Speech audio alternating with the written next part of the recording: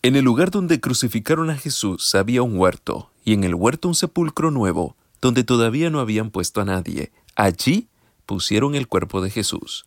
Juan 19, 41 al 42. Hoy te esperan desafíos que lograrás enfrentar.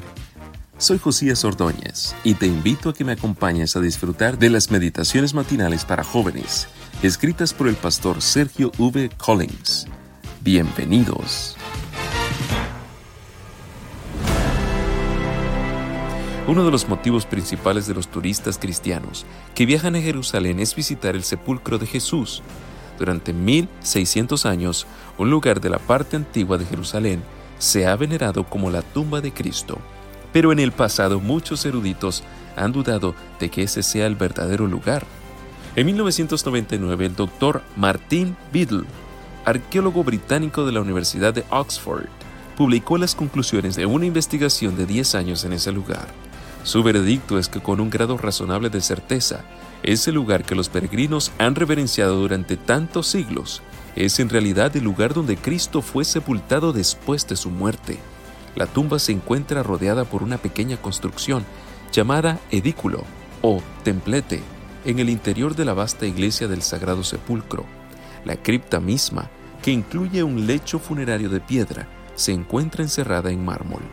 El Dr. Biddle efectuó su investigación con ayuda de la fotogrametría, que es un sistema para realizar levantamientos topográficos mediante cámaras fotográficas que producen imágenes tridimensionales optimizadas con ayuda de una computadora.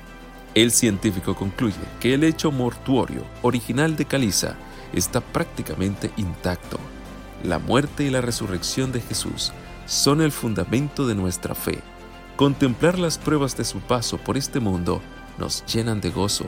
Por eso podemos proclamar junto con los ángeles que estaban en el sepulcro: nuestro Salvador ha resucitado. Lucas 24:6.